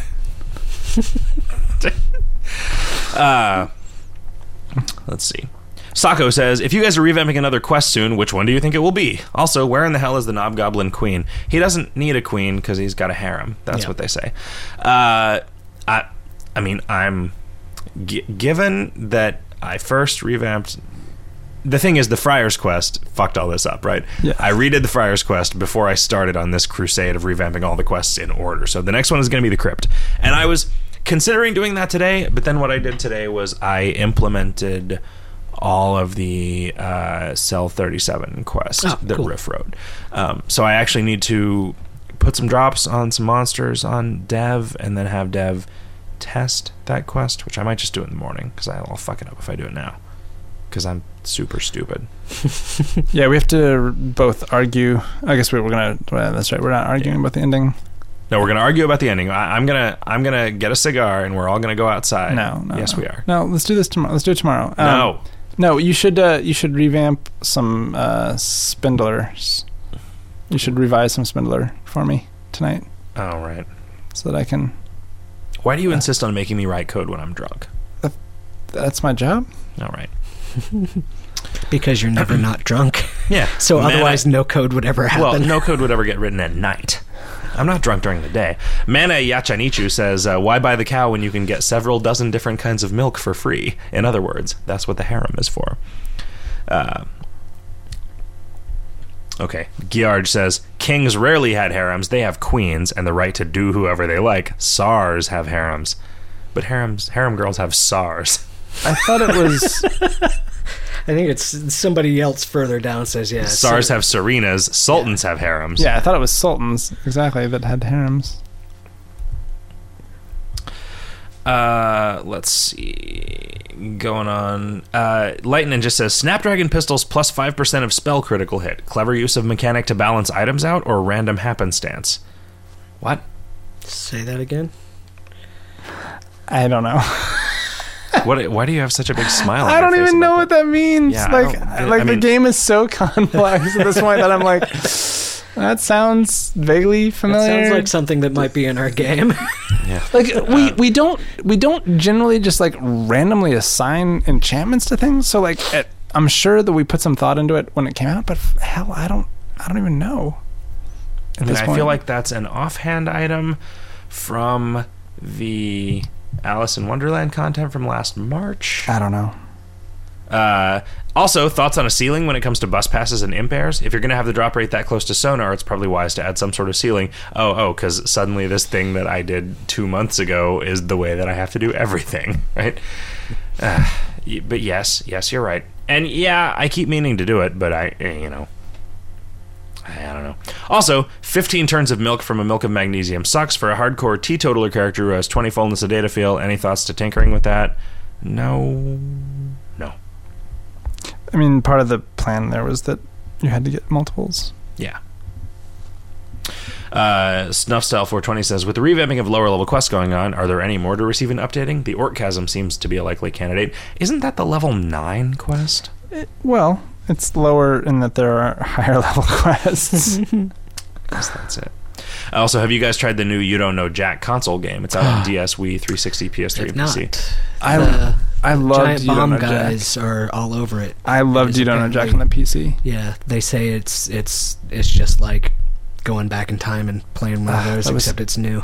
It was so well done. Can we get it on something that we can all play? It's like multiplayer, right? Yeah, I don't know. Are there any consoles here with enough controllers for all of us? We all have DSs. Is it a DS thing? Didn't he just says say DS, Wii, 360, PS3, PC. Oh, wow. Yeah. Like, I had, at least at the time, a CD with every version of it on the PC. Like six different versions of it or 5 different versions of it. Because I love that game. I bought it. Is it a cartridge release on DS or is it a where? Oh, that's a good question. Because I don't have a DSi. I don't either. Oh, can you not download games onto a DS? Mm-hmm. No. Are you going to get a 3DS? Have you already pre-ordered one? Yeah, that's why I pre-ordered the 3DS despite not having any launch games I'm interested in. Pre-order Diablo 3. Did you know that? No. Yeah, I happened to see that on Amazon. I would wait until I find out if there's a collector's edition. I'm sure there will be, but it was just weird to me that there's no release date, but you can pre-order it anyway. I love my stack of collector's editions of World of Warcraft. I have all 4 of them. That's awesome. Yeah. I remember seeing an ad. There's a lot of mouse pads. It's a lot of art books that I've never looked at. I remember seeing an ad for World of Warcraft before it came out, and I was like, I've got to stay away from this game. I think my favorite collector's edition so far is still the New Vegas one. With really? The Pip-Boy and everything? Oh, boy. No, had the comic book and the deck of cards and the poker see, I don't care about that one at all. Really? The survival edition of Fallout 3 is the cool. That would be my second one. Every prop in it is cooler than the next cool prop in any collector's edition ever. That deck of the Pip-Boy, the bobblehead, and the lunchbox. What about the way all the backs are different? Because wasn't there either an Infocom game or an early adventure game where you had to get you got a map and you had to get it wet? You're thinking of Soul Trap. something Tropics. Star Tropics. For the NES, yeah. Oh, okay. We talked about that last time we were on the show. Yeah. Huh. So Bazooka writes, would you guys ever consider increasing the skill perming rate for path runs? Not just giving path runs 2 perms, but something more along the lines of what I say, blah, blah, blah, blah. Path runs are great, but skill perming is painfully slow in hardcore Oxy. I don't think path runs should be given a perming advantage, but they shouldn't be punished either. Yeah, I think that everybody is going to like the new system that we've devised. Well, I'm sure that there will be people who don't like it. No, there will be people who say they don't like it, but those people are full of shit. We'll see.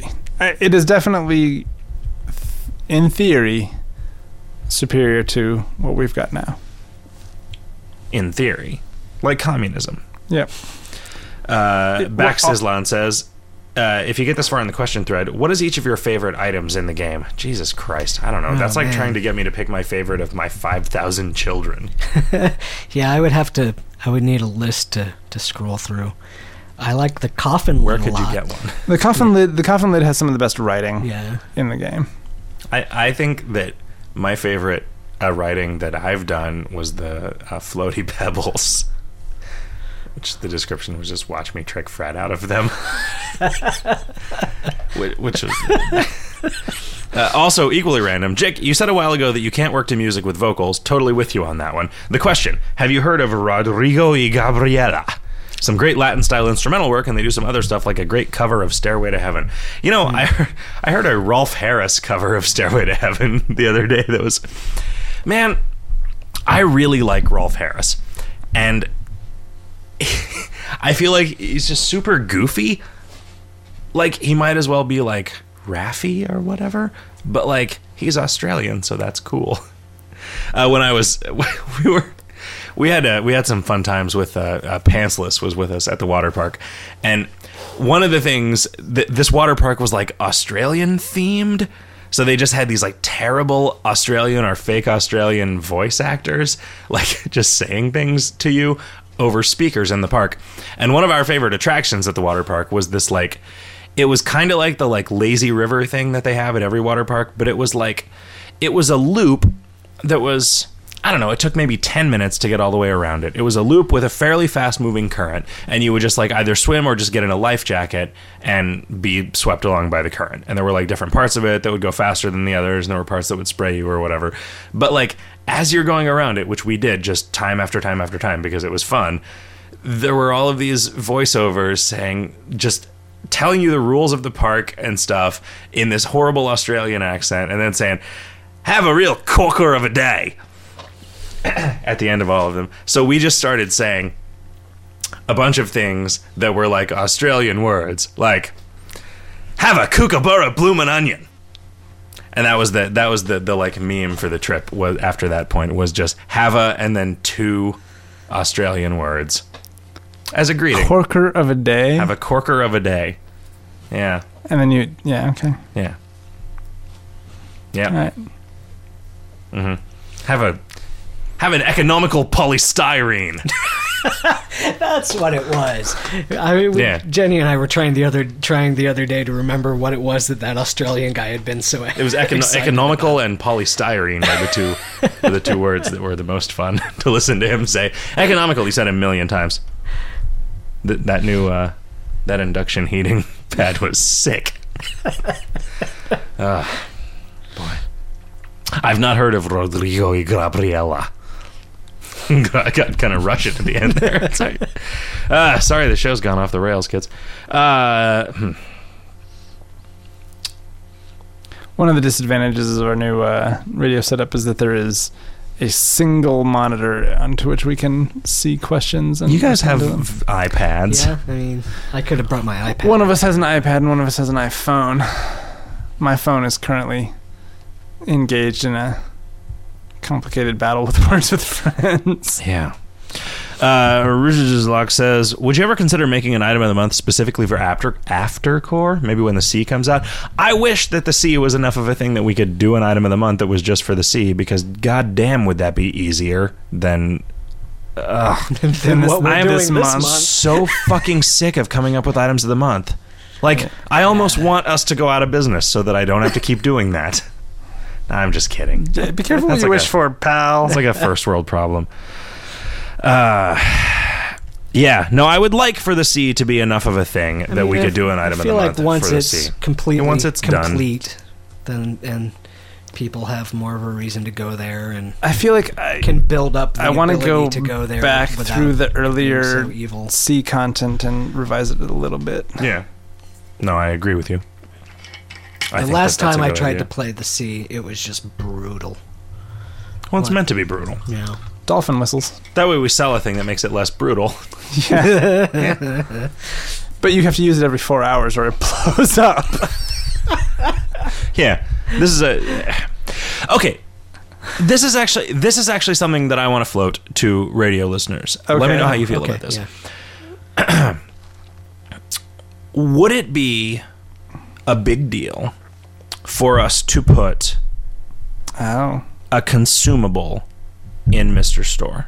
Like a 30-pack of... Let's say that a thing that you got for a Mr. Accessory was a 30-pack of a really powerful potion. Would you guys be pissed? Would that seem like something that we wouldn't do? Yeah. Would that seem like a dick move? Would it seem like a cash grab? Because I know that, because I don't feel good doing it. I don't necessarily feel good doing it either, but I also don't necessarily feel bad about doing it, right? It's not... The very particular way we've talked about doing something, I don't feel bad about it. Wait, what? No. Oh. But, I don't think I would want to do something that was, that was the only way to get this potion. But, if you really like this potion, which you can get very slowly some other way, right? Here's a way to get a bunch of them really quickly. So, I guess if we sold a 30-pack of Spice Melange for a Mr. Accessory, right? Would that be a dick move, or would it be a thing that people were like, well, I don't need to donate to get this, so I don't mind if somebody wants to, right? Would it piss off anybody other than people who are farming Spice Melange and selling it in the mall? Is that a thing you can even do? Right? People definitely do that. So do. Yeah. Maybe it's an item that doesn't otherwise exist in the game. Well, but that's the question. I would feel worse about it if it was an item that didn't otherwise exist in the game, right? But even if it's then traded. I am just kind of, and fuck me for even asking anybody this. Yeah, because you're asking for permission instead of forgiveness, right?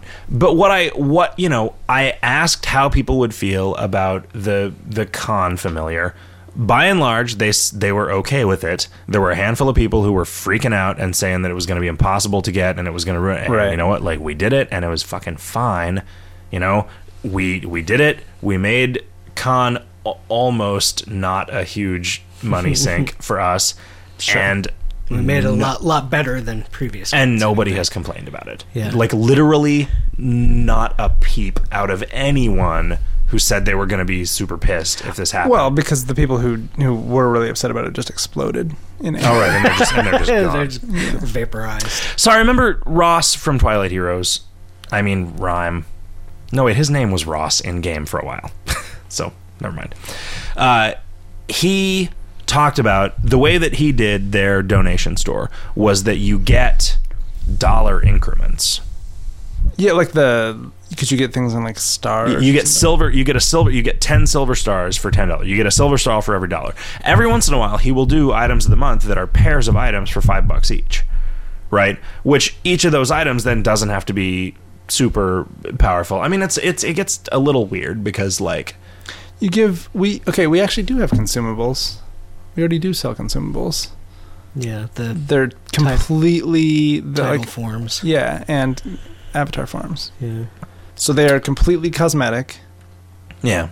And people don't care about them even a little bit. So I guess the question is, how do you feel about consumables that might have potentially ascension relevant? Yeah. If there was a thing that it would make sense to pull one of on a speed run or whatever, or a thing that just made a run easier. Right? A thing that you can use one of a day and it makes a run easier. The speediest of speed runs will sometimes a donate and run to get a Mr. Junior or whatever, yeah. So that they can save a pull slot or whatever, which that is definitely not something we ever set out for people to do. Yeah.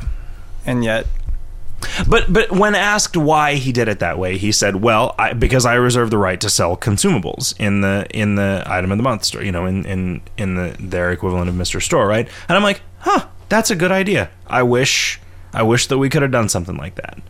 Yeah. And I mean, it pushes us one step closer to the model that most games like this operate under, which is the well, it's free to play, but like here's a potion that gives you double experience or whatever, right? And it's like there are certain people who will feel like, well, that means that I have to pay you if I want to get this, but also you could just buy them in the mall, right? I mean, which is an affordance that we would give to people that those other games don't. Yeah. Right? So, I mean, I am just trying to imagine a way in which we could make some sort of easy decision that would increase our revenue without diminishing the quality of the experience for anyone. Right? And so adding Mr. Store was one of those things, and I felt super sleazy about it to begin at the time. With, right? I was like, I don't know how I feel about this, but it's like, later on I was like, I feel like I just bought a pool table. Because that's what I did on the first day, because it was something like, I feel like a guy who's making 10 times as much money today as I made yesterday, and now I can hire some people and make this into a real thing instead of just like a project that I'm working on in my garage, right? Like, it was... If you had told me, if you do this, you will make 10 times as much money, I would have been nervous about it. Right? But I don't think that anybody thinks that it was a bad thing to do. I don't think it was a bad thing to do. So yeah, I'm curious. Money, ethics. Yeah. I mean, I don't know if that was the direct part of that whole question with, KoL and Farmville or whatever, but like clearly some of our time and thought and energy goes into, how are we going to pay rent this month, and some of it goes into what awesome things can we give our players, and the latter one I think always wins. But yeah, that's definitely true. But it's never really been tested, right? Like, we've never been in trouble financially. Right. And the point where we get in trouble financially is the point at which our metal starts to get tested. Right? And I mean, there are no atheists in foxholes. Right. Mostly because they're filled with foxes, and foxes don't have religion, but whatever. No, foxes do have religion. Foxes are all Presbyterian. Are they? Yeah, I don't know anything about foxes or Presbyterians, as it turns out. Danya wrote, this is an interesting... just a thought from a player that has played pretty much every MMO at one point or another and constantly returns to KoL, but would a poll for guaranteed content be a good or bad idea? I first saw this in my horrible yet somehow addicting stint in RuneScape. Essentially, the developers kept an eye on the forums to determine what players wanted added in the game, then post a poll with 5 developer-made choices. The poll will be open for a month, during which players can cast one vote for the update they would like. Whichever choice wins gets implemented into the game. In RuneScape, it usually took 3 to 6 months to get implemented from the time of its victory in the polls. Just a thought. Well, we couldn't do it on the forum. It would be something we'd have to do on the front page of the game. Why couldn't we do it? Well, we could because do it in the forum is not an accurate representative. But we could do it in the forum. It would just be something. That it would give us some different data. Something that was incorporated into the game would be a more accurate representation of people who actually play, but also their multis. Yeah. I would be extremely reluctant to do that because I know us, and I know that it is very difficult for us to do quality work on a project that we're not excited about. And letting somebody else decide which project you're working on is, in my mind, an excellent way to end up working on a project that you're not excited about. Yeah, we'd have to have 5 equally exciting projects proposed. Every time I've ever tried to do anything like this, where it just forced us to prioritize one particular thing, it has kind of failed. And I think that is because we are capricious, whimsical fairy men. We also simultaneously work pretty well to deadlines. That's true. Right? I don't think Riff. I think Riff bristled a little bit at being called a capricious, whimsical fairy man, which just totally went right over my back because I'm a duck, and that comment was water. Let's see if there's anything new on here, and then we should be about done doing this show. Apparently, Frank and Beans writes, I've been enjoying extra credits on The Escapist recently. This enjoyment was in no small part due to the game dev discussions during the radio show. Did you know that KoL was referenced in the MMO episode? I didn't. I saw the first few minutes of one of those, and it seems like I wish I could read a transcript of it. Oh, I'm thinking of something else. So yeah, no, I wasn't familiar with that. It's like an animation where some guys talk about games and they speed up the audio. And it's like... I was thinking of extra punctuation. Yeah. Extra Credits is another video series, and it's like a game design. Like, I feel like it's probably pretty good. I feel like I will get into it, and it will be good. I kind of feel like I wish I could listen to it as a podcast, not sped up, or I could read a transcript of it. I mean, I listen to all my podcasts at 2x speed. And I don't think I could stand doing that. Because you're sleeping while you're listening to them? Yes. Your dreams would go a lot faster. Yeah. Let's see. Atrophy says, for something that doesn't exist in game, I'd say dick move. For something that doesn't exist in game, it depends on the item and how many. Maybe if the pack is unusable in Hardcore or Ronin, it means you're not breaking an item of the month, just pulling a part of one. I'd say it'd be fine if it was an item that helped with survivability only, but okay. But if it was an item that saved turns and became speed ascension required, it would be kind of a money-grabbing dick move.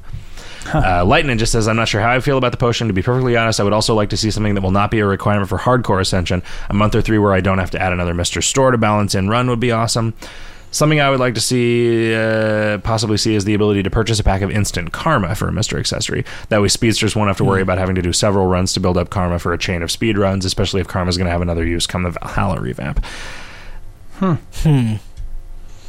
That is... One could say that supporting the game is something that's good for your karma. God, that's... man, I don't know how I feel about that. Blister Guy says, I'd be nervous about an Ascension relevant and consumable Mr. Store item. What happens when the supply gets lower in a year, in 5 years? I didn't mean an item of the month, necessarily. I meant, like, just an item that was there all the time. Right? Like another thing that was there. Wow. Yeah, huh. Karma's gonna mean something else. Yeah, but you could definitely sell the Valhalla revamp, but there's no reason we couldn't sell it. Yeah. That feels weird. That feels very weird to me. It does feel very weird. Huh. Interesting. I mean, it's like selling progress, you know? Yeah. Well, I mean, that's directly... Yeah, I mean, what... Parallel to double XP potions. What if you could donate a Mr. Accessory to Permaskill? How would people feel about that? I probably pretty bad. Yeah. Like, I mean, I think that there are a lot of people who would be upset with us if we did that. I feel like one Mr. A for one skill would probably not be enough. But I also don't like the skills. I don't even like the idea of it. Yeah, no, like something that has up to this point meant actual work and progress in the game, something you could just buy. But I mean, you sort of have to have, you know, you can buy it with meat, right? I mean, it makes playing the mall a viable means of progression in the Ascension game, right? I mean, like, it is that out of the question? That you know, I don't know. At the very least, we could always make the claim, hey, it wasn't our idea. Because it wasn't. Well, right? I mean, it came from, like... We'd have to actually implement it, though. I mean, like, we'd have to approve of that idea, too. No. I mean, like... Speedrunners who met a new guy and they wanted to get him up to challenging... to challenge level. They could pass the hat. No. Help him out. No. I just, no. You know, like... I just don't like that. I mean, donating for 3 items of the month allows you to probably ascend twice as fast as without those 3 items of the month for the right ones. Not necessarily any given 3 items of the month. Is that worse on any axis than being able to give an extra?